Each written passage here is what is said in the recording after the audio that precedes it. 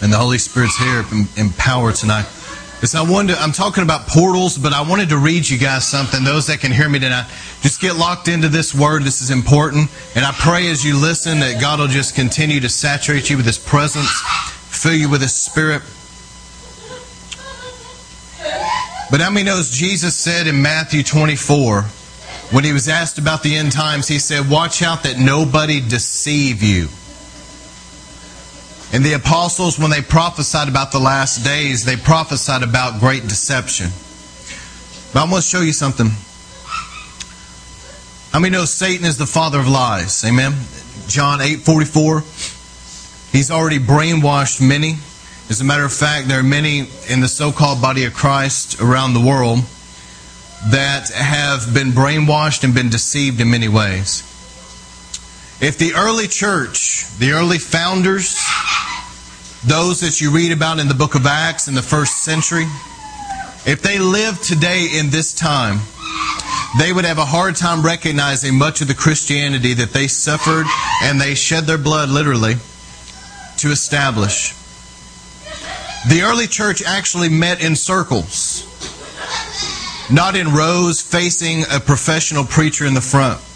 There was little of any ritual, pageantry, or ceremony that you could find. When they met, the Holy Spirit moved in great power. People spoke and they sang in tongues. The sick and the lame were healed. People's needs were met. Over the years and the centuries, Satan has corrupted significant portions of the body of Christ, leading them away from the truth and into deception. Instead of allowing the Holy Spirit to lead, people have instituted rituals, man-made celebrations, customs, and traditions, leaving little resemblance to the beauty and the simplicity of the early church. The early church actually met from house to house in the different gatherings, but they didn't even have an organized church building. Not that there's anything wrong with that at all. I'm not saying that. I'm just saying it looked a lot different than what it looks like today. Amen? Now let me give you something. Now this was in 1997. Everybody say 1997.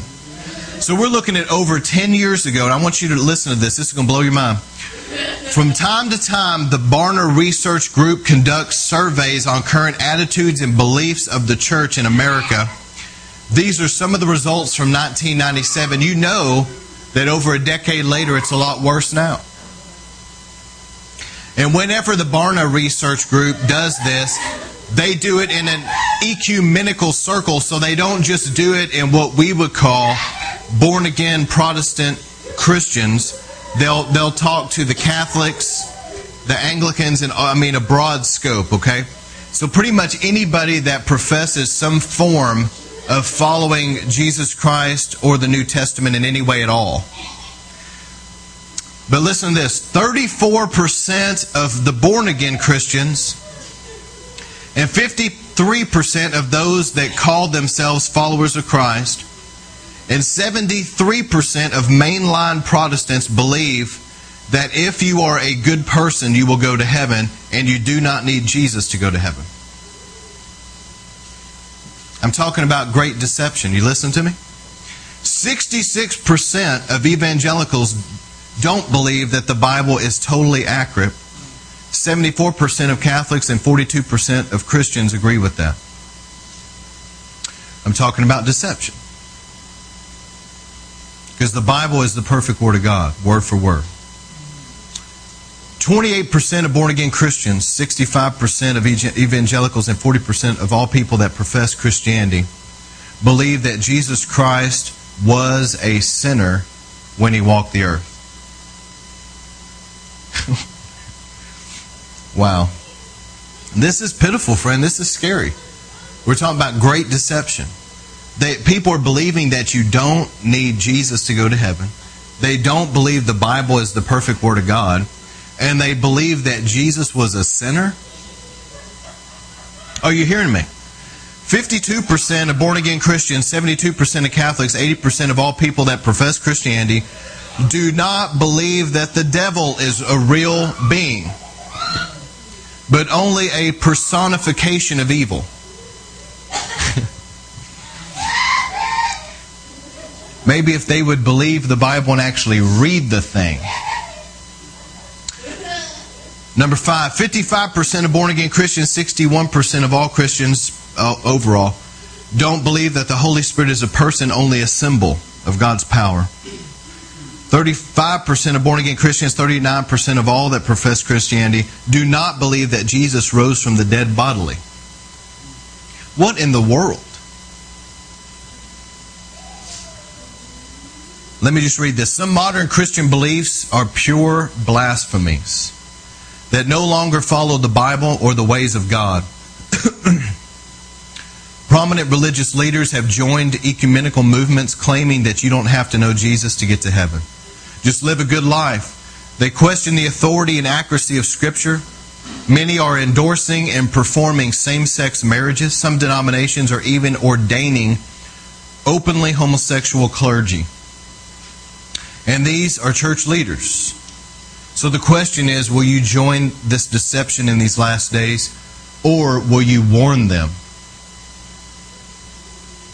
Now, the ecumenical movement, which is a broad stroke of everybody that professes any type of acceptance of the teachings of Jesus Christ and the Bible overall, and these are not necessarily born-again people. This is a broad spectrum, including Catholics, etc. As mentioned earlier, the Bible says that a person who claims to be Christ's representative on earth will one day lead the one-world religion. This leader, however, will actually work for the devil. This is the false prophet and the rise of the Antichrist that he's talking about.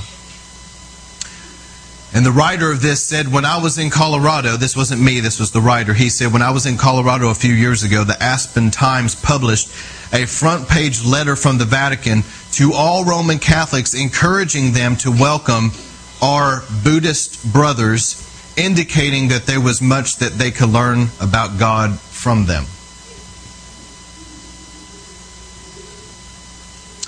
I could go on, but I'm thinking that you're getting the point. Great deception. And that's one of the reasons why I wanted to take time to preach this, what I'm preaching about, Seductions of Satan. Satan is a great deceiver. And if he could take Adam and Eve, who were in a perfect situation, heaven on earth, they did not have a sinful nature. They were brilliant. And if he could deceive them in that condition, a heavenly atmosphere, no sinful nature could deceive them. You've got to walk very humbly before God and lean on His grace, because you have and I have a sinful nature, and we live in a fallen, evil world full of Satan's influence. And if Satan could take down Adam and Eve in a perfect environment, how much more vulnerable are the people living today, you and I? And you know, the Bible says that deception in the last days would be thick. You know, I picture it like syrup. It's going to be thick. And it said in Matthew 24 that even the very elect of God could be deceived. That's how bad it's going to be. They could be, if that were possible, but it's not possible because God's grace, and that's the only reason. So you got to understand that God's Holy Spirit lives within His people, and there's a grace that He will give us to be able to live in these last days. And not only live in them surviving.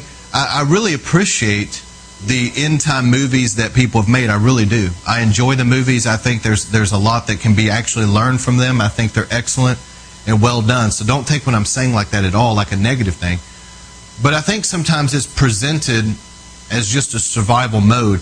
I don't believe that in the last days Christians are just going to survive. I really believe that there's going to be a very powerful army of Christians, a remnant of God, that are totally sold out and radical. They're not afraid to die for what they believe. They're baptized in fire. They live holy. And they are going to do greater exploits than Elijah. They're going to do greater exploits in the early church. I believe that. Where they would see one person raised from the dead at a time, that there would be multiplied people raised from the dead right there. There's going to be people, I'm talking major creative miracles and major harvest of souls and great things. After the rapture, the earth will enter a tremendous tribulation. And those that were really strong in the Lord, that were really powerful in God, they will be removed. So those that remain, it will be a difficult time for them. But how many knows that those that remain, that follow Jesus, God is able to keep them. Amen. But I'm talking about portals tonight. The Bible talks about good and evil portals. Jesus called these gates of hell. In Matthew 16, he said there's gates of hell. He said the gates of hell will not prevail against us, meaning that they're not going to take us down, but there are literal gates. And the Bible also talks about an open heaven. So I'm talking about good portals and bad portals, and I'm going to talk about how to get an open heaven or an open portal to heaven over your life. Because I'm going to tell you that open heaven over you, that portal, is going to be the very thing that you're raptured out of here in. Are you hearing me? Not everybody has an open heaven. I wonder about some people. I worry about some people out there that profess Christianity. All right. An open heaven or an open hell. Let me read to you this. Talking about the negative portal. Revelation chapter 9 verse 1. The fifth angel sounded the trumpet. So we move from the seals to the trumpets, and the last judgments are the woes. So it goes like that. It goes the seals, the trumpets, and the woes. So this is happening around the fifth trumpet area. Now this is something symbolic. I realize that this is an actual event that will happen one day. I understand that. But I'm using this because I want you to see that this is possible. And in many ways it is happening right now, and I'll explain that as we go. So the fifth angel sounded the trumpet, and I saw a star that had fallen from the sky to the earth. The star was given a key to the shaft of the abyss. This is hell. This is down in the lower regions of the earth. There's different realms of a place called hell. It's a literal place. When people die that are born-again Christians and they're real, they didn't die in sin, they were real, they lived the life, there's going to be angels that take you, and they're going to take you up in the air. You're going to go floating in the air, and you are going to go straight to what the Bible calls the third heaven, where Jesus is. Okay? That is what happens when you're saved. When you're lost, there are going to be evil spirits that grab people and pull them down into the lower regions of the earth to a place called hell, or also Hades. And right now, hell is a combination between the worst torture chamber / haunted house you could ever imagine. People there are tormented night and day. The Bible says that they're constantly grinding their teeth because they're in pain. There's a lot of weeping, there's a lot of wailing, and they don't sleep. I mean, it's a continual torment, okay? It is not God's will that anybody go there. The Bible says in the book of Peter that it's not God's will that one person perish. It's not His will. He made hell for the devil and his fallen angels. That's why He made it. And it's not His will that you go there. But if you serve the devil by living in sin, and if you reject Jesus Christ as your Savior and you refuse to follow Him, then you will be pulled there with the devil. Okay, that's just the way it is. And so there's a literal place. One day, all of hell will be cast into a lake of fire, and it's all going to become a lake of fire. That's what the Bible says. But right now, it's a place of torment.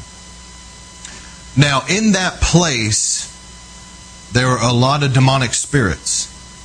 And this is going to make more sense to you. This is why I wanted to explain it. Because the abyss is a word used for these lower regions. And there's different regions there. There's a place in hell called Tartarus, which is beneath. It's the furthest place beneath in hell.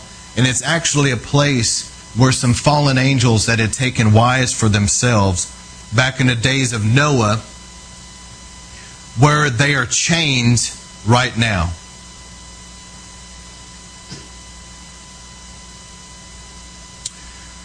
So as the fifth angel that sounded the trumpet fell down and he opened up the abyss, there was a smoke that rose out of it like the smoke of a gigantic furnace. The sun and the sky were darkened by the smoke from the abyss, and out of the smoke came locusts on the earth. This is symbolic. These locusts are demonic spirits. They were given power like that of scorpions on the earth. And they were told not to harm the grass of the earth or a plant or a tree, but only those people who did not have the seal of God on their forehead. They were not allowed to kill them, but only to torture them for 5 months. and the agony they suffered was like that of a sting of a scorpion when it strikes. During those days, people will seek death, but will not find it. They will long to die, but death will elude them. And then it describes what the locusts look like. These are demon spirits. And so, during these last day judgments, there's going to come a time when there's literally going to be a trumpet and a judgment to where the abyss is opened, and there's going to be these hordes of hell that are released on the earth. And they're going to torment people that don't have God's seal. Because in the book of Revelations, I believe it's chapter 7, it talks about having the seal of God on your forehead. And you can be sealed, you can be His property, be marked. And let me just say this while I'm on the area of marking or sealing. You know, it is extremely important that you spiritually mark and seal your property. I'm talking about your home.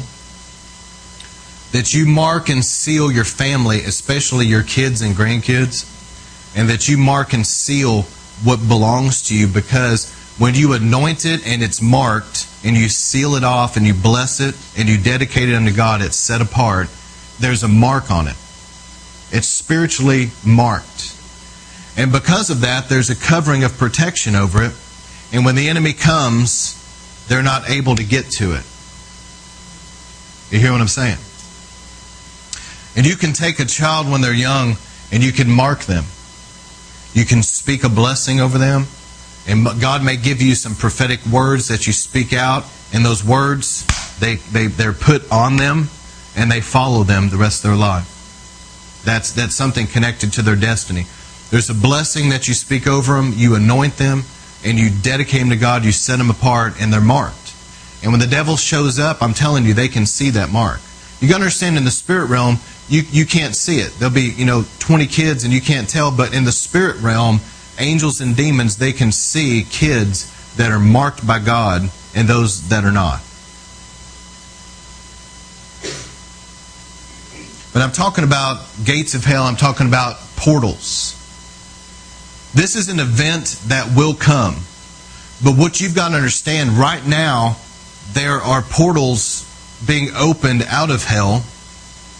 And there are gates of hell that are opening, and there are things coming up out of that region onto the earth all the time. That is not something that's only going to happen one time. As a matter of fact, I remember Pat Robertson, whenever the Twin Towers fell in New York, September 11, he was talking about it. And he said that he could see spiritually when he was watching those towers crumble. And there had basically been, let's just call it what it is, there had basically been human sacrifice to a demon god named Allah. I mean, that's what it was. Okay, and so here this murder, this human sacrifice is taking place. And he said he could see as those things crumbled like that, he saw this gate of hell, this portal open at the base of that thing. And he said there was some darkness coming out of it.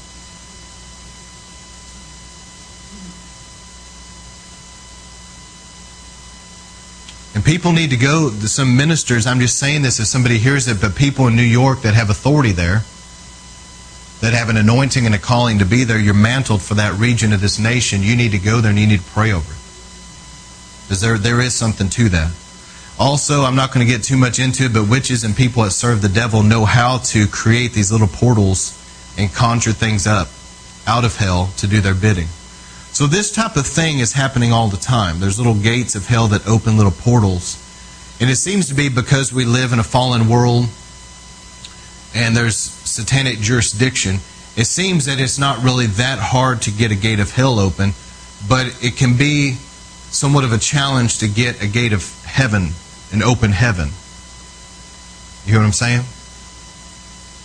But I'm going to talk about now an open heaven. So I've kind of given you a visual about gates of hell. Portals.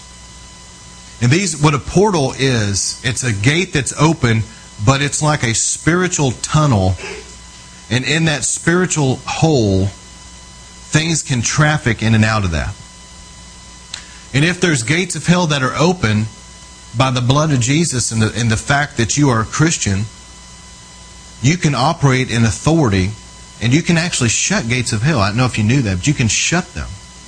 I've seen gates of hell that have been open, and they can be open underneath satanic temples, that they're definitely open underneath things like Freemasonic lodges, things like that. They're open underneath different places that are pagan or where satanic rituals have happened. But you can go to these places where you have authority. I mean, don't go beyond your realm of authority and get silly, but places where you have authority and you can really pray and confess the sin and get that thing washed. I'm going to talk about this here in a minute. Once the sin is confessed,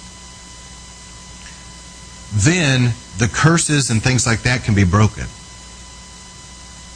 Now, let me tell you a story about Reinhard Bonnke. I was hearing him talk about this in Africa.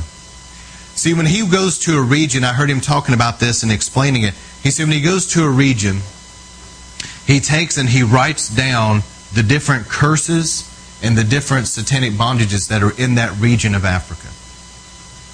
Now, when he does a crusade, you got to understand that pretty much that region, at least a huge section of that population is coming to Christ. So they're confessing their sins. They're getting right with God. And he says that once he goes there, and all these people are getting saved and washed in the blood of the Lamb, and they're burning their witchcraft paraphernalia in those tubs, that he will pray that the blood of Jesus come over that region. And he said it doesn't take a lot. He said just one drop of Jesus' blood is enough. And he said that once he prays that way, then he will go down his list and he will start breaking those curses off that region. And he said that while he's doing that, he's breaking the curses off that region. He said people are manifesting demons all over the place. See, this is the way it works. Because there's been sin and satanic rituals or whatever, there's been gates open. There's been gates of hell open. And there's literally curses in those areas. And because of that, there's principalities over that area. So basically, when you go into an area, there's a principality there. There's curses. And whenever you come in, as a man or woman of God, you have authority, and you lead like a repentance-based prayer where you're confessing the sin of that area, then God's going to honor that, and it's going to cleanse, and then you have authority to start breaking those curses. And you can literally start punching a hole in the sky and start getting an open heaven over that place, and that strong man that was there can get bound up and literally can lose his power. But you have to go about it that way. You can't just go walk into a region where there's a lot of sin, a lot of curses, and just walk there and rebuke something like that because it has a right to be there. You have to deal with it the right way. Are you hearing what I'm saying? But once you get the land cleansed and people have confessed, just like with Bonnke, you had all these people confessing their sins. I mean, you know that alone right there has broken the power of that spirit of that region, tremendously hindered it. All right, so let me now go into an open heaven and start explaining it, a portal, an open heaven or a portal to heaven. All right, in Genesis 28, verse 10, Abraham at one time had traveled through a place called Bethel, and while he was there, he built an altar to God and he worshiped God and he prayed there. Now, Abraham had spent some time there and prayed there, and it had been a place where God and him had connected. So there was something in the spirit realm. I was just speaking with a lady at Calvary Cathedral where I went to see Rodney a few days ago. And while I was filling out the registration stuff, she was telling me, she said years ago there was a tornado that took out the building that we had. And she said it grieves me. She said, I see it all the time, and now there's, I think she said like a Chase Bank or something there. And she said, I remember all of the awesome revivals and the visitations that we had in that place. You know, and she said, now we have this place that's great, but I just remember all that. So, you know, nostalgia. She was telling me about it, and I told her, I said, whenever something like that happens, I said, there's something that's there from now on. I mean, it doesn't just go away. She said, I know. That's like Elisha. When Elisha died and he was buried, there was still something resident in him. in his bones. I mean, he was dead, and his flesh had dissolved, and there was bones. And it says that they had killed a man, and they threw him. And whenever he went into this tomb or whatever, when he was thrown in there, and his dead body rolled up against Elisha's dead bones, that the man came back to life, was resurrected from the dead. Once there's been a portal open, that place or that whatever it is, that person or that place, there's something different. God has visited. He's touched it. And that's what Lou Engle's talking about when he's talking about redigging the wells of revival, because there are places where God has visited in the past, and there's still something there. There's still something to be tapped into. Are you hearing me? There's people that have gone home to be with the Lord that their mantle has hit the ground and nobody's picked it up. There's places that there's a resident anointing, just like we talked about that wakey wakey with the angels. Remember that? There's things that are resident there that you can tap into that. But anyway, when Abraham was in Bethel and there was that open heaven, now Jacob, starting in verse 10, Jacob left Beersheba and he set out for Haran. When he reached a certain place, he stopped for the night because the sun had set. Taking one of the stones there, he put it under his head to lay down to sleep. And I always make the joke about Jacob was a man's man, like a stone for a pillow. That's, Anyway, so he had a dream in which he saw a stairway resting on the earth with its top reaching the heaven. And angels of God were ascending and descending on it. And there above it stood the Lord, and the Lord said to Jacob, I am the Lord, the God of your father Abraham, and the God of Isaac. I will give you and your descendants the land on which you are lying. Your descendants will be like the dust of the earth, and will spread out out to the west and to the east, to the north and to the south. All the peoples of the earth will be blessed through you and your offspring. I am with you and will watch over you, and wherever you go, I will bring you back to this land. I will not leave you until I have done what I have promised you. And when Jacob awoke from his sleep, he thought, surely the Lord is in this place. I was not aware of it. He was afraid, and he said, how awesome is this place? This is none other than the house of God. This is a gate of heaven. Early the next morning, Jacob took a stone he had placed under his head and set it up as a pillar, and he poured oil on it, and he called that place Bethel,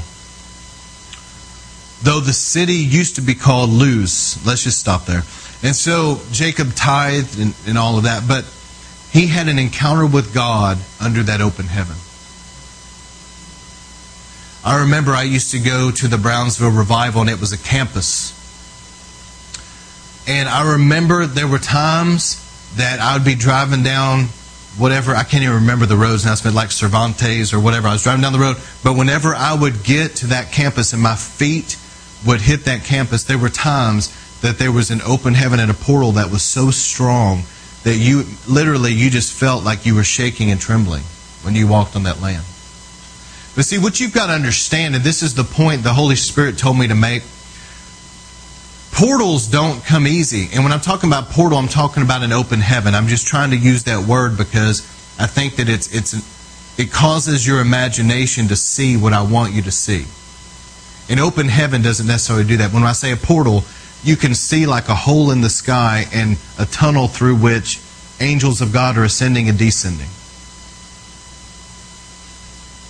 Pastor Kilpatrick said that before the Bay Revival broke out, that there was a policeman out there was a minister, I believe it was a minister had driven by the Daphne Civic Center where the revival originally broke out.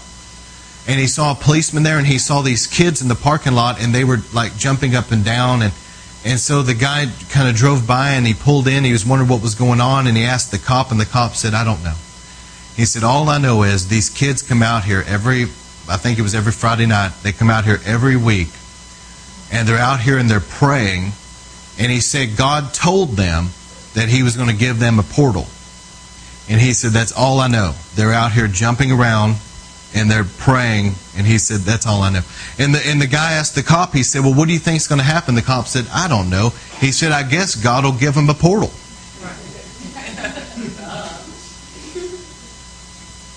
Isn't that interesting? That, sometime later, that in that very place where those kids had heard from God, and they were out there jumping and praising in that parking lot, praying for God to open the heavens and give a portal there, that's the very place that the great Bay of the Holy Spirit revival broke out, in that place. See, the Brownsville revival, they prayed and they fasted and they believed God for 2.5 years. They prayed. They fasted. They made Sunday nights. This is back when this church was a little more traditional than ours. And so on Sunday nights, they tried to break away from any of the norm, and they started taking the Lord's Supper.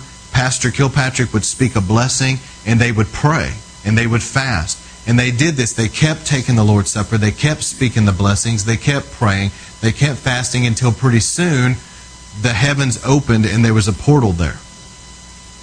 And God had purged the skies. He had prepared things. And when the timing was right, Steve Hill came in as an evangelist, and it was literally heaven came down and revival broke out.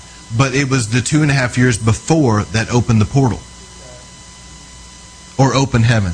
Listen to what Jesus said in John 1:51. He told Nathanael, he said, I saw you under the fig tree. And Nathanael thought, my goodness, you are the Son of God. Wow. And Jesus said, listen. He said, I tell you the truth. You're going to see heaven open. You're going to see, he's basically saying, you're going to see a lot more than that. He said, you're going to see heaven open and the angels of God ascending and descending on the Son of Man. Wherever Jesus went, there was an open heaven. There was a portal. Now, let me say, there can be an open heaven or a portal over a place, like land, over a geographic place, a building, but it can also be over a person and follow you around. Are you hearing me? And God wants us to have an open heaven over our lives and a portal, because that's the very thing that you're going to be raptured out of. When it's time, the Lord is going to pull you through that portal.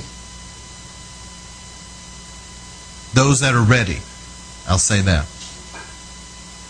But see, portals, the opening of a portal in open heaven is not something that is easy to get.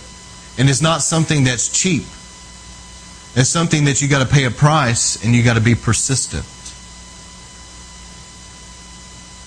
Do you remember the story of Elijah when he was praying and he found a cloudless sky? Remember? And he was praying for rain. And while he was praying for rain, he kept interceding and he kept travailing and he kept crying out. He was praying. It was earnest. And then pretty soon there was a cloud the size of a man's hand. And Elijah knew that he got the breakthrough. But see, God, if you got a sincere call on your life to a place, a people group, many times you'll come under a cloudless sky. You'll come underneath a brass heaven. And God put you there, and He's wanting you, and He's wanting me to start praying in an open heaven and a portal. And over time, as you keep persevering, the cloud the size of a man's hand will come. And then if you keep persevering, it will grow and it'll start raining. And then if you'll keep being faithful with that, it'll keep growing and increasing. But see, a lot of people, God puts them in a place of a brass heaven. It's heavy. It's difficult. And they start pressing through. And then they give up because it's hard. I'm going to tell you, this is the truth. That many people, God has called them to something, and as soon as they start to move toward it, all hell breaks loose, and they wimp out. They realize that the path that God has for them is going to be major spiritual warfare, and they don't want to press through to the other side, so they choose to compromise with the enemy and take the path of least resistance. And now you meet them, and they're there, and they're like, well, yes, God may have called me toward this, but it was so hard. And they're not fulfilling what God's called them to do. They've compromised.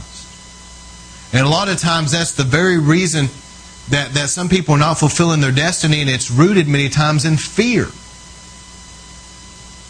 All hell breaks loose, and they're out of control. They feel like they're in the eye of a hurricane, and they're afraid, and so they back off. Let me tell you something. The reason the children of Israel didn't take the promised land with the first generation is basically because of fear, because they saw the giants in the land, they were scared. People that are fearful back off and they never take promised lands. They never slay giants. And they never do great exploits. And I'm kind of fed up with some of the doctrines I hear that's rooted in fear. You know why some people are very anti-Pentecostal in their doctrine? Because they're scared of the Holy Spirit. They're scared of it. I've met people, and I'm sitting there going, why in the world would you be scared of something that's in the Bible? And why would you be scared of God? The Holy Spirit is God. But they're terrified of tongues. You hear tongues, they want to run to the mountains. They're afraid. And they've made all these weird doctrines that are anti-Holy Spirit, and it's rooted in their own fear. Some people have made weird doctrines that are anti-deliverance, anti-spiritual warfare because they're wimps and sissies. I said it. They're scared, they're afraid, and they start making all these doctrines that no, there's no way that a Christian can absolutely never have a demon in their life. It's like you're scared. That's why you're making that doctrine, is because you're terrified that you might have to stand up against a demon one day. Well, there's no way. You should never go into an area. Don't stir up a nest. Don't deal with anything geographical. You're a coward, you're a wimp, and you're scared. That's why you don't want to do it. Listen, if you go into an area, you are going to face the spirit of that area even if you don't want to. Amen. So don't give me these doctrines that are made out of people being afraid and scared to take something for Christ. Amen? Amen. And that type of stuff really does grieve me, because the doctrines that people make out of fear have caused... You know what the doctrine, like this anti-deliverance stuff, Christians don't need anything. You know the only fruit of that doctrine is that people stay in bondage. That's the only fruit. There's no good fruit that comes out of that. I will call it a doctrine of demons, because the Bible says that would be in the last days. The only fruit that comes out of that is people stay in bondage. That's it. The only fruit that's coming out of the anti-spiritual warfare doctrine is that cities and regions are staying in bondage. That's it. Are you hearing me?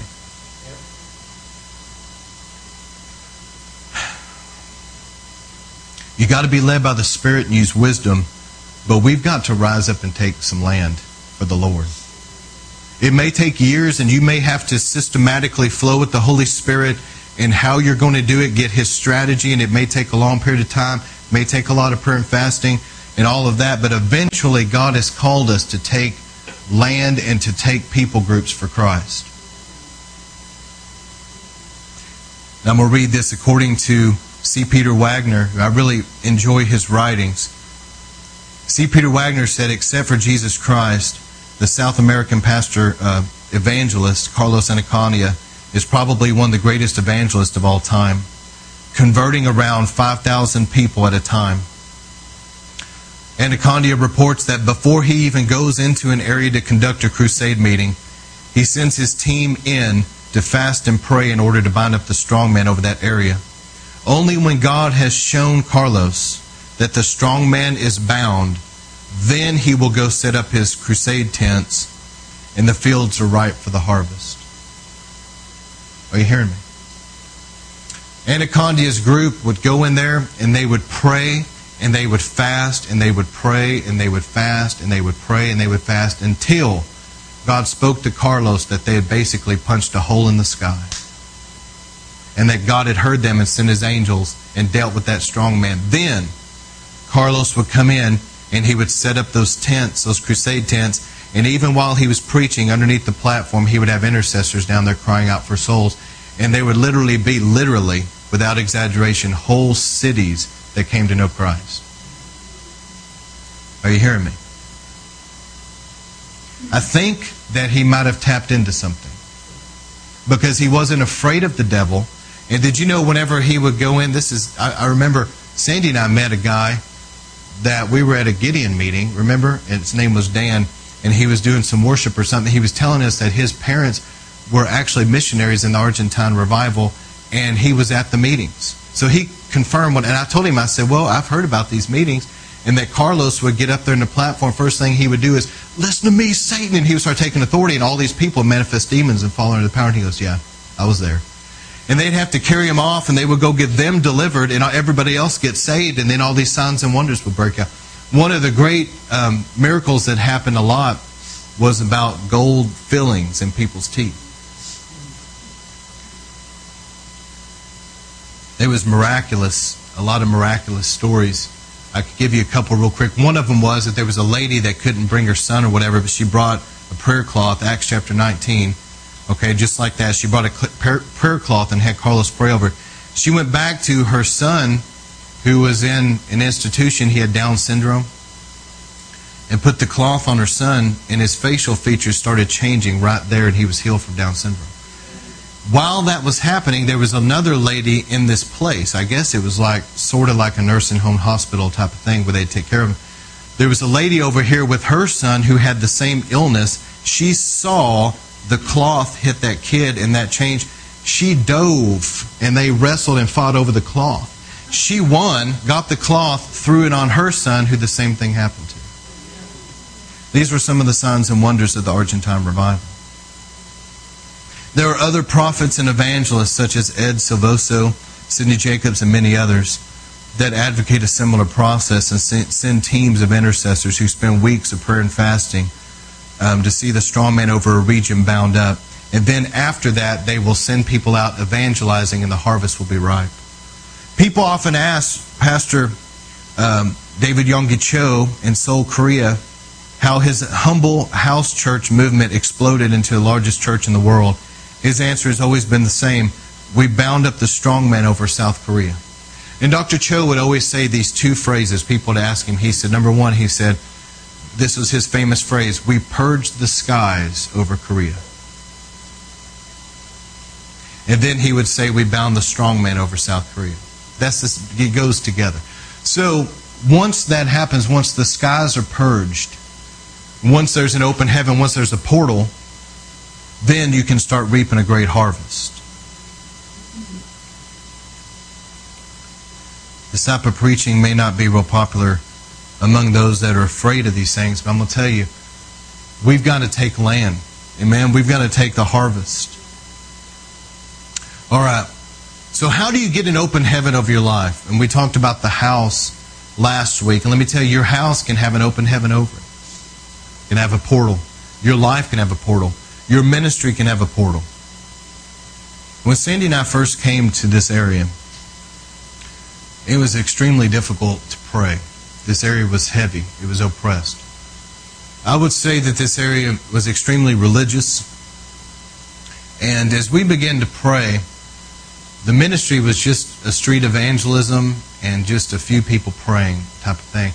As we kept praying, God began to move. And I remember that there was a point in time when we were worshiping one night. There was just a handful of people. And this cloud came in. I saw the cloud. And I was watching this little cloud. And it would go over. And nobody else knew what was going on. I was watching it. And I would watch it and it would go over somebody's head. And then they would start crying and really weeping as God was touching them. Then I saw the cloud go to somebody else.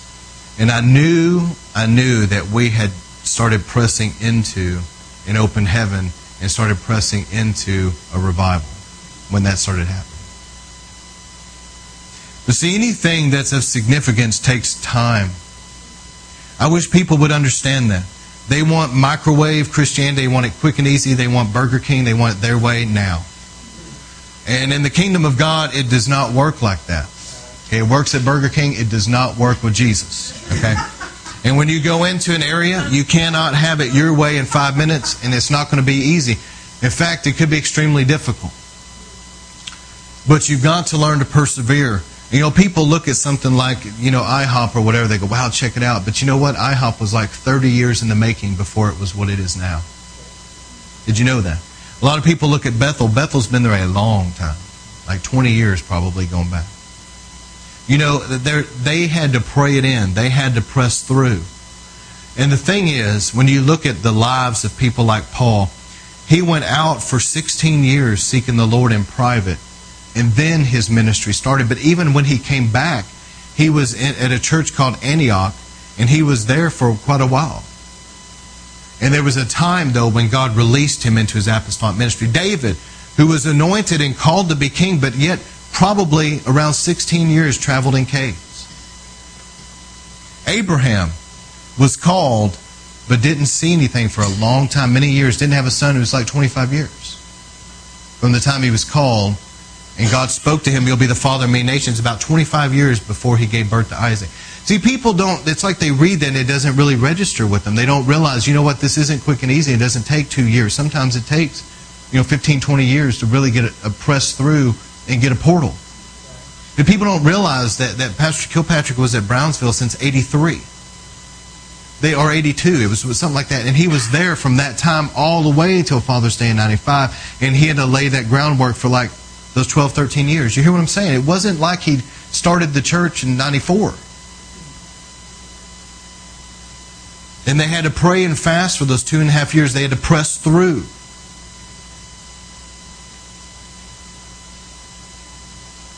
So anyway, once you clean out your house and your life and you go through and you begin to get all the junk out, get all the stuff out that needs to go. If you've had things that, ladies get saved, maybe you had things that were inappropriate, now you're chunking it out. Things that were watched on TV, whatever, music. Go through everything. Go through every drawer, clean house. Once you do that, begin to anoint your home and begin to speak blessings. Let me tell you about blessings. I'm going to try to say things I haven't said in previous sermons. This is how blessings work. When you have dry ground outside, it hasn't rained for, say, 6 months. The ground is extremely dry. There's cracks in it. And all of a sudden, there's a strong rain. The ground just soaks it up, and it's gone. But if it keeps raining and keeps raining, pretty soon there'll be standing water. And that's the way blessings work. You speak a blessing the first time, the second time, the third time, it just soaks in. You keep speaking blessings, and keep doing it. Pretty soon it becomes like standing water.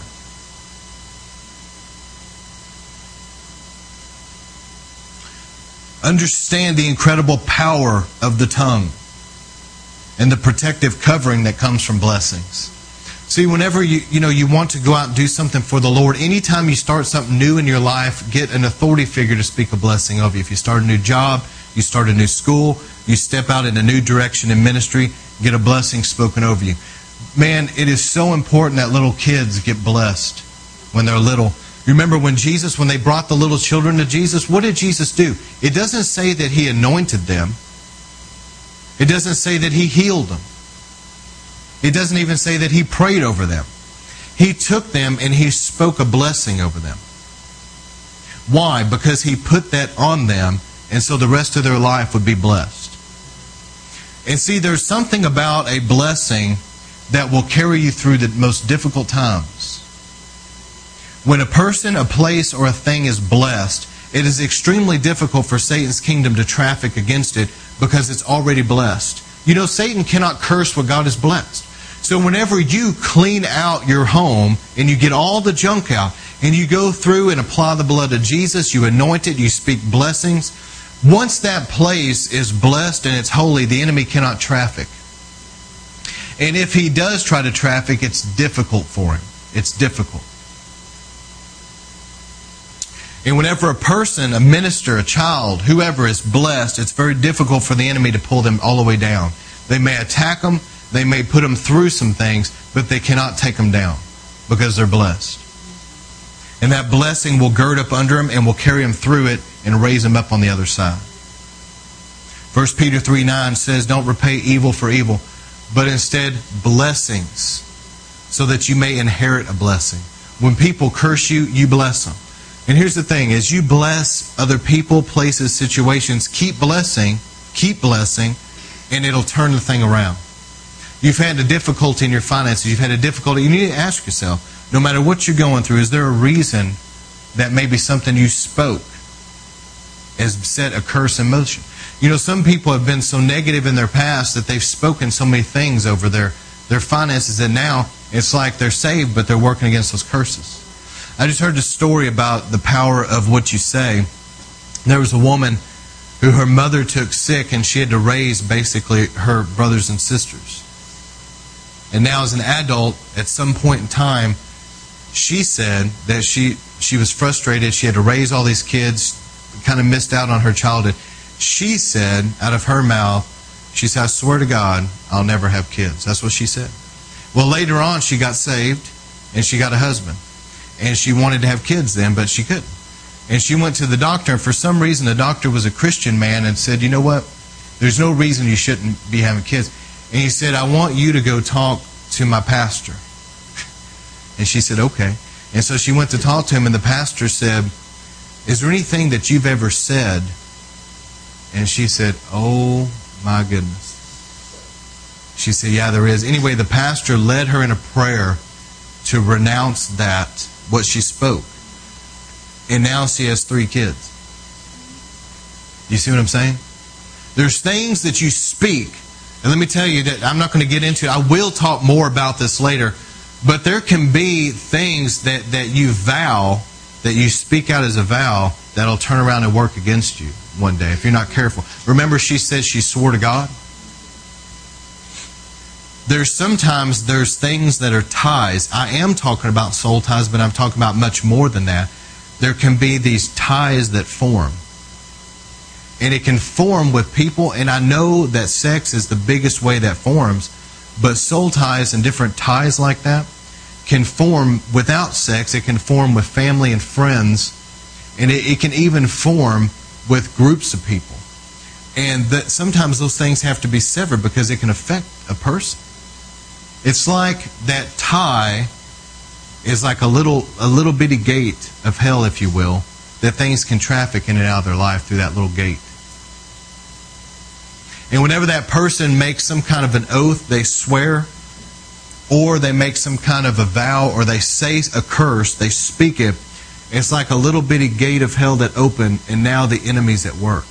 But once you go back and you renounce that, and you take it back and you break that, you can reverse that.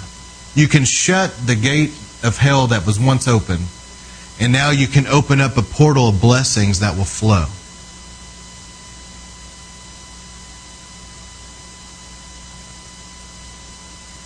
So your words have tremendous power. And many times when you go into a house or you go into a church or different places, there's been so much strife and fighting that literally the words that have been spoken and the atmosphere of strife and the fighting and all the bickering that's gone on has caused the atmosphere in that place to be cursed and oppressive.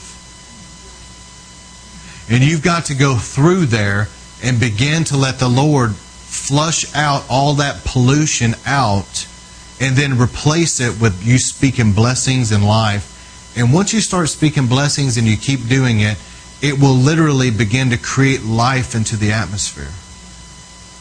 And the place will become a place that's easy to pray and easy to read the Word. Now, I gave out last sermon, I gave out blessings to speak over your kids and to speak over your house. So if you want to refer back to that. But blessings make tremendous power available. They're very powerful. And life and death is in the tongue. The next thing is, I'm talking about how to get a portal over your life. Blessings has a lot to do with that. Number one, you got to live holy. We all know that. You got to live righteous, get the sin out, and speak blessings. Number two, worship. Worship brings the presence of God like nothing else. That's why when Jesus taught us how to pray, He said, Our Father. You're God's children because of the blood. So that right there, you're saying, Our Father, I'm coming through the blood. And what else? Hallowed be your name. Worship. So you go from the blood to worship. And as you begin to worship, that's how you connect with God. And the same thing in a church service. That's why we'll take the Lord's Supper, but then we'll move into worship because you're going through the blood. And then what happens when we begin to worship? The presence of God. The Holy Spirit rides on the winds of worship. Always remember that. The Holy Spirit moves and traffics in worship. So if you want an open heaven over your life, get worship in your life. If you want a portal over your home, get worship in your home.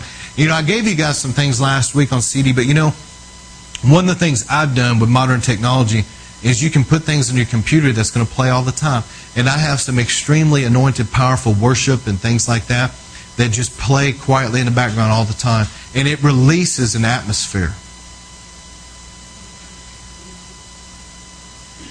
Another thing is learn how to pray and fast and travail and intercede.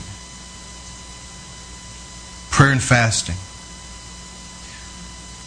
You know, the incense that was in the tabernacle, I've said this many times, the incense that was in the tabernacle represented praise and worship, prayer and intercession. But that incense that they would burn, that incense was what took them into the Holy of Holies. So as you learn how to worship and to pray, prayer is the key to open heavens. I'm telling you, prayer and fasting is the key. Jesus in Hebrews 5:7, it says that with loud cries and with tears, He would pray. So as you pray and as you fast, as you intercede, get to know the Holy Spirit. But see, prayer and fasting is the key to a portal. An interesting thing too, the anointing. The anointing and a mantle, that's also something that comes with an open heaven. That's something that you have on your life and can play into an open heaven. But I want you to think about this. The anointing, if you protect the anointing on your life, the anointing will protect you. The Lord spoke to me one time and said that the mantle, He said the mantle is like Joseph's coat of many colors. A mantle on your life is a mantle of many anointings. That's what the Lord told me. So a mantle and the anointing, just like Elijah. Look at Elijah's life. Elijah was supernaturally protected to where he by himself killed 850 prophets of Baal and Asherah. He killed them. He was supernaturally protected. And whenever people would come against him, there were times that he called down fire from heaven that fried him right there on the spot. He was supernaturally protected. What protected Elijah? Did God just look through Israel and say, hey, I just happen to like this guy? So no, it wasn't like that. Elijah had an anointing on his life and he had a mantle, and that anointing and that mantle protected him. Are you hearing me? Now let me say this. Once somebody has had an anointing, if they lose out and they get into sin, the very place that anointing and that mantle protected them will be replaced with a tormenting spirit. And remember King Saul, who was anointed. But as King Saul began to go to a witch in Endor for information, and he backslid, he was away from God, now there was a tormenting spirit that came against him. You need to keep a fresh anointing on your life. And guard the anointing. It will protect you. The armor of God. In these last days, we've got to put on the armor. And this also plays into, here we are waging war. We're praying, we're fasting, we're travailing, we're pressing in for an open heaven. Do you really think that the principalities over regions are going to sit there and they see these holes being punched in the sky and angels ascending and descending, and they look down and they see revival fire, they see people getting saved? Do you really think that that makes them happy? You're punching holes in their brass heaven. You're messing with their territory. And so as we're doing this, you need to make sure that you're putting on the armor of God every day. Every day I pray, Lord, let the armor come on me today in Jesus' name, and I walk in it. The armor is put on by faith, but the helmet on your mind has to do with you renewing your mind. But I'm going to tell you, when the helmet is there, there's a grace to help you renew your mind. See what I'm saying? The breastplate that's over your heart area guards your heart. Because you know how Satan tries to attack people? A lot of times he tries to mess with their head, and then after messing with their head, he tries to make them feel a lot of condemnation that their own heart, they feel like they've grieved God and they're down on themselves. That's the way that Satan used to really attack me when I was young in the Lord, and I know he attacks a lot of people like this. He messes with your head, and he tries to mess with your heart. It's hard to minister when your own heart is condemning you and you feel like you're a piece of garbage. And it's hard to minister or do anything for God when your mind is all jumbled up. Listen, when you have on the helmet, you can renew your mind, and the Lord helps you to throw out all the wrong way of thinking. If you'll chunk out the wrong way of thinking and you'll make yourself think the way God wants you to. And if you'll guard your heart. See, the heart, the Bible says from the heart flows the issues of life. And you got to keep a pure heart. But your heart, once you pray and you're sincere and you say, Lord, forgive me. I'm sorry, I repent.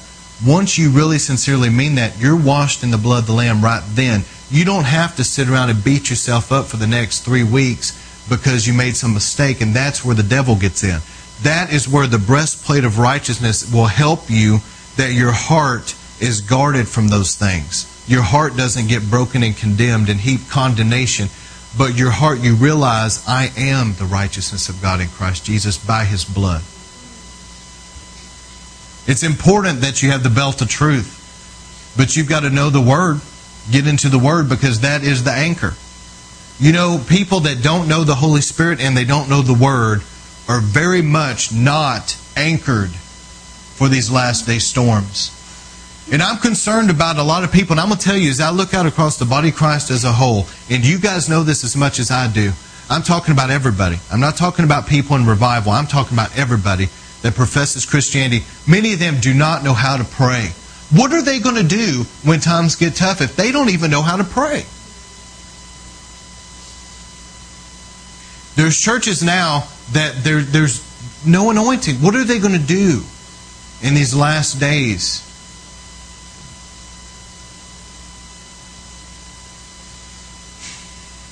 And these little feel-good sermons that people preach, that all it does is just a motivational speech that just makes people feel good. That right there actually is going to ruin them in these last days. Because I'm going to tell you, if all you lived on was chocolate and Twinkies, you would be sick eventually. And that's exactly what some of these people are doing. They get up there with motivational speeches, just make everybody happy and give them Twinkies all the time. And you know what? Spiritually speaking, they're anemic, they're weak, and they don't know how to persevere. They don't know how to pray. They don't know how to repent. What are they going to do? When the last days keep marching forward and it comes forth, I mean, this thing is rolling. I mean, it's like a locomotive. We're going right into these last days. As we get deeper and deeper into it, and it gets worse and worse in the world, what are some of these people going to do when the weight and the pressure of these last days starts pulling on them, and they don't have the anointing and the prayer life to gird up under it and walk in victory? Learn how to put on the armor. The Bible talks about boots. They're shoes of peace. It says the God of peace will crush Satan under your feet. You got to learn how to walk in peace and not let the devil get you all freaked out. Learn how to put up your shield of faith. It's a literal shield, and block things. When things come, learn how to, it's faith. Your shield goes up and there's a protection. Learn how to use your sword. Jesus showed you. When the devil came, Jesus quoted the Word. He said, man will not live by bread alone, but by every word. And he would quote the Bible against the devil, and it was the sword of the Word of God went out of his mouth. And James talks about, submit to God, resist the devil, and he'll flee whenever you start using. So the enemy comes against you, and you say, I bind you, get out of here in Jesus' name. The Bible says, and you quote the Word. That is how you put up a shield, and how you turn and you begin to attack with the sword. And I want to close out with the blood. The power of Jesus' blood. That will open a portal. More than anything else, the blood. That's why I tell, like for example, I was telling Brianna about that song. I said, sing about the blood. That's why we take the Lord's Supper. That's why I preach on the blood. That's why we talk about the blood. Because the blood of Jesus, listen, we need the blood over our lives fresh every day. It's a spiritual thing. But where the blood of Jesus is, in Job 1, 9 through 10, Satan and some of his fallen angels had to go report to God. And God said, what have you been up to? And they said, well, we've been roaming around to and fro, And God said, have you seen Job? And brought up the subject. And this is what the devil said. He said, well, about Job. He said, there's a hedge of protection around him and his family and all that he has. I can't touch him. And then Satan started accusing Job to God, but I'm not going to get into that. But think about what the devil said. He said there's a hedge of protection around Job and his family and all he has. And this is what this is way back before even Moses. So back then, there was a priesthood in the order of Melchizedek we don't know a lot about. But it had a lot to do with the man of the house. And he would get up every morning, Job would. He was a righteous man. Every morning, he would sacrifice an animal, shed blood for the sins of his family. He was putting blood over his family every day, but it was before Jesus, so he was putting the blood of animals. Now, if the blood of animals by faith back then had the power to put a hedge of protection around him and his family and all that he had so Satan couldn't touch him, how much more powerful is the blood of the Lamb of God? It's the blood. And listen, every day we need to have the blood over our lives. Apply the blood. Here's also the power of the blood. The Bible says in Psalms 23 that God prepares a table for me in the presence of my enemies. So I just picture the enemies all around. And here you are at the table of the Lord, the communion table. And it's like being in the eye of the tornado where things are swirling around you, but here you are covered in the blood, taking the Lord's Supper. In Exodus 12, 7 through 23, they took hyssop, which was grass, basically, and it was like a paintbrush, and they killed the lamb. The blood was in this bowl, and they would dip it, and they would paint the blood. They did this in Exodus 12. They painted the blood over the doorpost of their home. And you guys have probably at least seen a movie about this where Moses took the children of Israel out of Egypt, but they painted the blood on the doorpost of their home. And when the death angel came, the last plague, the death angel would see the blood and they wouldn't be able to touch that house. So the blood of Jesus can be over a home. And the enemy comes, they come in with a vengeance. They come in with literally boots of anger. They come in with a sword. They come in armed. And they're coming charging at a house, but whenever they see the blood, it's like right in their face, and they're like, whoa. Because the blood is what puts up some kind of a barrier of protection.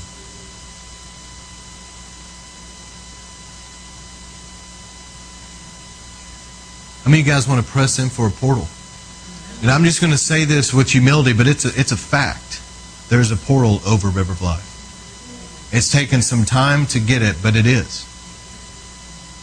And I think that's why we have faced, the realm of principalities and powers, because when you poke a hole in their little territory and angels are ascending and descending and you're out there winning souls and you're seeing revival, they're not happy.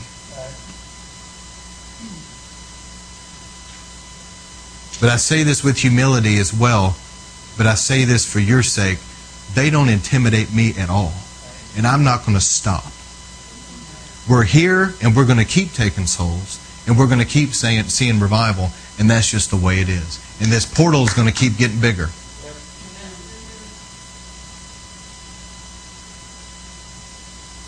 In these last days, there's going to be some great rebellions. They're already here. I've got these cute little pet doves, and they've laid eggs. I may have more cute doves, which I'm all for. I love them. But anyway, I've got a point to this, okay? It's getting too mushy. Let's get back to that. Okay. Anyway, so the little mama bird is just too cute, and she just sits there on the eggs, okay? And anyway, but here's the thing. Look at the animal kingdom. Even the animal kingdom will protect their young. They'll die for their young. One thing that you learn if you ever go camping, you don't mess with, like a baby bear cub. You see it and it's like this big or whatever. You think, oh, so cute. And you go to pick it up and then, the mama bear comes and it's over, But I said that to make a point. It takes depravity that in people now that a woman will willingly kill her own child when even in God's creation, even in the order of creation, that animals won't even do that. Are you hearing what I'm saying? It's murder. It's shedding innocent blood.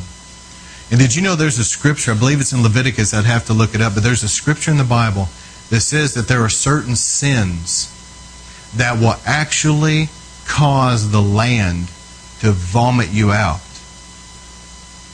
You know what I'm saying? There's certain sins. And when I read the list of sins, it had to do with shedding innocent blood. It had to do with witchcraft and occult practices. And you're sitting here thinking, man, this stuff is going on all the time. Now, if you're in Christ and you have a sinful past and you're still struggling with that, you're not free. Okay, your faith level needs to come up. So if you've done some of these things in your past and it still bothers you, it's because your faith level isn't where it needs to be. Because faith in the Bible says that you're forgiven and it's washed away. So if you're still dwelling on it, then you're in doubt, fear, and unbelief, or some kind of condemnation from the devil. So don't let that affect you. All right. Secondly, homosexuality. It goes against the very order of creation. God created man, then He created woman as a helpmate, and then later children. And that's also the order of God. The order of God. It says in the Bible that the man is over the woman just as Christ is over the church. It's a headship. He created the man, then the woman, then the children, in that order. But what you see is you're seeing these great end-time rebellions where people are going against the very order of creation. You see disorder in the home. 2 Timothy 3. You read this for yourself because it's hard to believe that this is in the Bible. But it actually talks about this. It says in the last days, children will be rebellious toward their parents. This is not something that's been in the human race very commonly back many years ago. I know that you don't believe that, but that it is not something that has been all along. In ancient Israel, if there was a rebellious kid, they just stoned them. But it says in the last days, listen, it says in the last days, kids will rebel against their parents, and this is what it says. And in this, you read it for yourself. It says, those that do these things are worthy of death. Worthy of death? Also, you're seeing unnatural, perverted sexual desires that there's no way that that is even remotely normal. You're seeing people that are now under the influence of demon spirits that are now starting to crave in a sexual way things that go against creation. The only sex that God has ever sanctioned is between a husband and wife in marriage. And people, it's like I grieve because I know, I study history, I know that these things in these last days is not normal. I know that years ago it wasn't like this in America. I know that years ago, back in the 50s, that it was very abnormal for people to get pregnant out of marriage. I know that. I know that adultery was frowned on. I know that homosexuality was, whoa. You know, I know that it was not. And now we've slipped into the last days, and there have been gates of hell that have opened, and things have come out on the land, and people are under the influence of spirits, and they're doing all kinds of things. And every generation, it started in America, it started in the 60s, but every generation has taken the sins of their fathers and gone farther. And seeing the level of rebellion, it was not always like this in America. There was a time not that long ago, there's people living right now that remember it very well. There was a time when there was not that much rebellion in school at all. And children were not that rebellious toward their parents. It was rare. But in these last days, you're going to see lawlessness and violent criminal activity on the rise. These are days that you're going to live by faith. I need to talk about faith throughout this series, but listen, we've got to learn to live by faith. Too many people are living in fear. We're not supposed to fear the last days. We're supposed to be people of faith. How can you live in fear if you're full of faith? We're supposed to be full of faith that God is protecting us, but you have a prayer life. And you walk with God. He orders your steps. You pray over your days.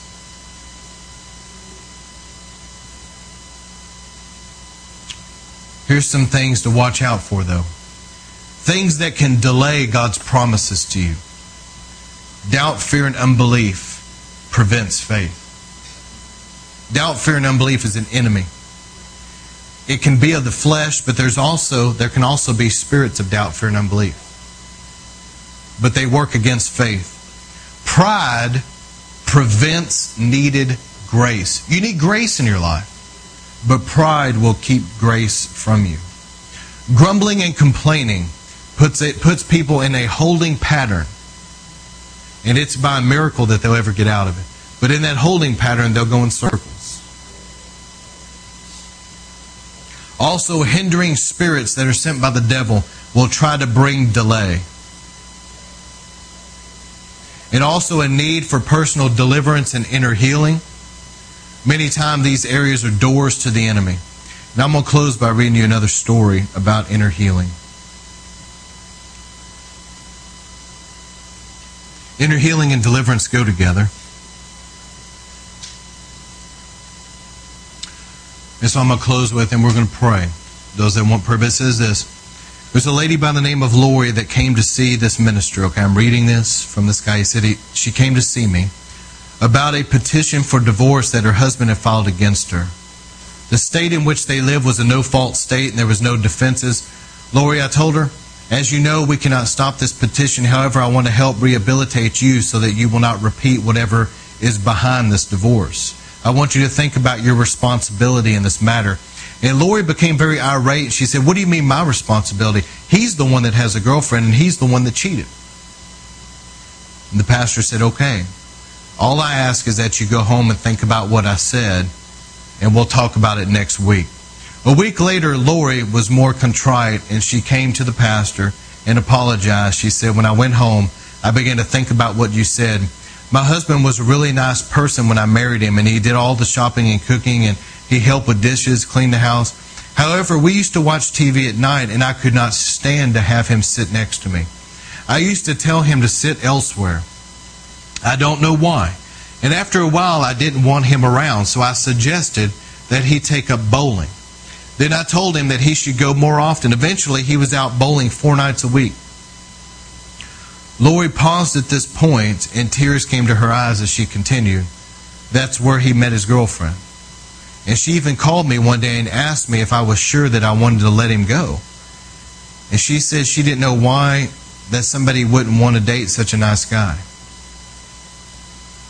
And the pastor asked her, said, well, what did you tell her? And she said, I told her she could have him. Then Lori added, he is a nice guy, and I don't know why I didn't want to be around him.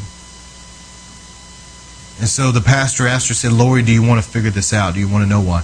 And she nodded yes. And so they prayed, and they asked Jesus to show her what happened in her past, in her life, that caused her to push her husband away. Instantly, Lori, as she prayed, saw herself in the 5th grade. Every day after school, she would go home, do her homework, and have supper. After supper, a girlfriend who lived next door would come over, and they would play jacks together. And the pastor asked her, well, what happened? And she said, my friend never did her homework. Every day, she would copy off my homework, and before we played jacks. Then at the end of the year, she won first place for having the best homework. And so the pastor said, well, what did you conclude from this experience? And she said, I concluded to never trust anyone who tries to get close to me. All they want to do is steal things from me. Then Lori recalled a time later in her life when she was in high school and her best friend stole her boyfriend. At that time, the pastor and her prayed, and she renounced the lies of the enemy and asked Jesus to heal and wipe out those bad memories. Soon she had a difficult time remembering the incident. Lori was rehabilitated. Sadly, however, it was too late to save her marriage. But it's interesting how something that happened when she was a kid, she would draw a conclusion that if I get close to people, they'll try to steal things from me. She accepted that lie in her mind. A lot of demonic torment goes back to believing lies. There was a woman that I had the honor of praying with, and some of you guys met her down in Austin. She's a real sweet lady. She had been very abused growing up. She had been raped by a dad and an uncle. And then later on in life, this was her whole childhood. Later on in life, she got married. Her husband cheated on her. And it was just one thing after the other. It was a life of betrayal. When she got older, she was bitter and angry. When I met this woman, I knew that she was full of bitterness, and I knew that she had demonic spirits in her life. There was no doubt. And I talked to her, and I prayed with her. I led her to the Lord, and I walked her through deliverance. Now, the physical manifestations I was not expecting. But as we prayed about God cleansing out all of that junk, taking out all the bitterness, all the hate, getting it all out of her, and commanded demonic spirits to go, she said for like a week straight, she just vomited. But she said at the end of the week, she got up from that, and she said she could not even remember what had happened. And I asked her, I was like, well, and she said, I don't even remember the stuff that happened when I was a kid. I don't remember it. She said it's like God just erased it. She said, I don't remember. She was very grieved because she knew out of her own hurt and bitterness that she had been somewhat mean or aggressive toward her kids. She loved her kids a lot, but out of her own hurt, she had been kind of hurtful toward them. She was really grieved about it. But she said that she went to talk to her kids and apologize to them. And she said God had done such a miraculous work in her whole family that her kids told her, we don't even know what you're talking about, Mom. You were never like that. She said God erased it in my kids. God totally erased all this bad memories and all the hurt of the past. And now, when you see her, she's all happy and bouncy. She has a glow. And she's serving the Lord in ministry. God is a God that can heal your past. And He can take out all these old memories and these hurts. But people need to go back and think about, is there things in my past that happened to me that were traumatic, negative, and during those times, you believed things in your mind that were not true. And now that agreement with a lie, that agreement has caused behavior in your life to where you're doing things. Maybe you push people away, whatever. And the Lord spoke to me this. I want to pray with people about this. The Lord spoke to me today when I was in prayer. I felt led to skip a meal, and I really prayed. I was serious. And the Lord spoke to me and said there's people that are dealing with a fear of being hurt again. That's what He said. So if that's you, I want to pray with you, but there's a fear of being hurt again. And that fear is an agreement in your mind. You're agreeing that you could get hurt again. And what happens is that when people live like that, there's walls up and there's things that are in their behavior that's not good. And another thing you need to ask the Lord about, is there things in your past that you spoke in the way of curses? Things you spoke over yourself, calling yourself stupid, calling yourself ugly, calling yourself fat, saying things like you'll never amount to anything, calling yourself a loser. You need to be careful what you say. Because you can later on, you can become an on-fire Christian, love the Lord, but you're literally working against the very curses you put on yourself. And you're working against those curses. Are there things that maybe you swore or you vowed that are now working against you?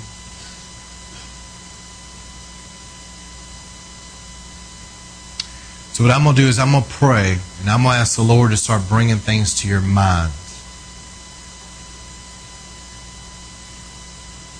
And those that are watching online, those that are listening to this, I'm praying for you too. Lord, I pray in Jesus' name, with every person within the sound of my voice, and y'all agree with me, okay? I pray, Lord, that you'll bring things to people's minds, that maybe they believe lies of the enemy. There was something that was spoken into their mind, and they believe that, and it's not truth. And they need to go back and repent of that and change their thinking. Maybe there's things they spoke over themselves. There's vows that were made. There's things that were spoken that now they're working against those things. Lord, I'm asking you to bring things to people's remembrance so they can repent. But I'm also asking you, with the pain and trauma of the past, Lord, that you would bring such a healing that it would be erased like it never happened. And what you did for my friend in Austin, that you would do for them and bring a total healing. And Lord, I pray people that there's a fear that something would reoccur. They've been through some things. There's a fear, there's an underlying fear that this could happen again. And it's resulted in maybe jealous behavior, or maybe pushing people away, or walls, or not wanting to get close to people, or whatever it is. Lord, I'm asking you tonight that you would lay the axe to the roots and break the power. I want everybody to pray that after me. Jesus, forgive me for any fear. Fear of being out of control. Fear of being hurt again. Or suffering loss. Any fear. I repent. Wash me in your blood. You're the one who protects me and keeps me. And I command anything fearful to leave my life. Anything that's been in my life because of fear to leave my life. In Jesus' name right now. I thank you for freedom. All right, so Father God, I pray for them, and I pray that right now if there's areas of lies, there's areas of bondage, I break those things off their lives and command the enemy is going to go from their life. And tonight, I want you to pray. I'm going to put on some worship. We're going to shut down the recordings and all of that. But I want you to pray about what I said and ask the Lord, are there areas in your life where the enemy has caused you to believe lies, or you've spoken things that you're working against? The Lord's going to bring it to your mind, and what you need to do is repent of it. And if you want me to pray with you about it, I'll be more than happy to do so. So, Father God, I thank you for moving in every life and bringing freedom. I thank you for punching a hole in the sky over every person's head, Lord, that I'm praying with right now. There's going to be an open heaven. There's going to be a portal. And I ask you, Lord, as they confess things before you in their life and repent of things, that the gates of hell are going to be shut against their life, and they're going to walk under an open heaven. We thank you for it now, and we believe in Jesus' name. Amen. So let's go ahead and shut down recordings. And anybody wants prayer, just where you're at.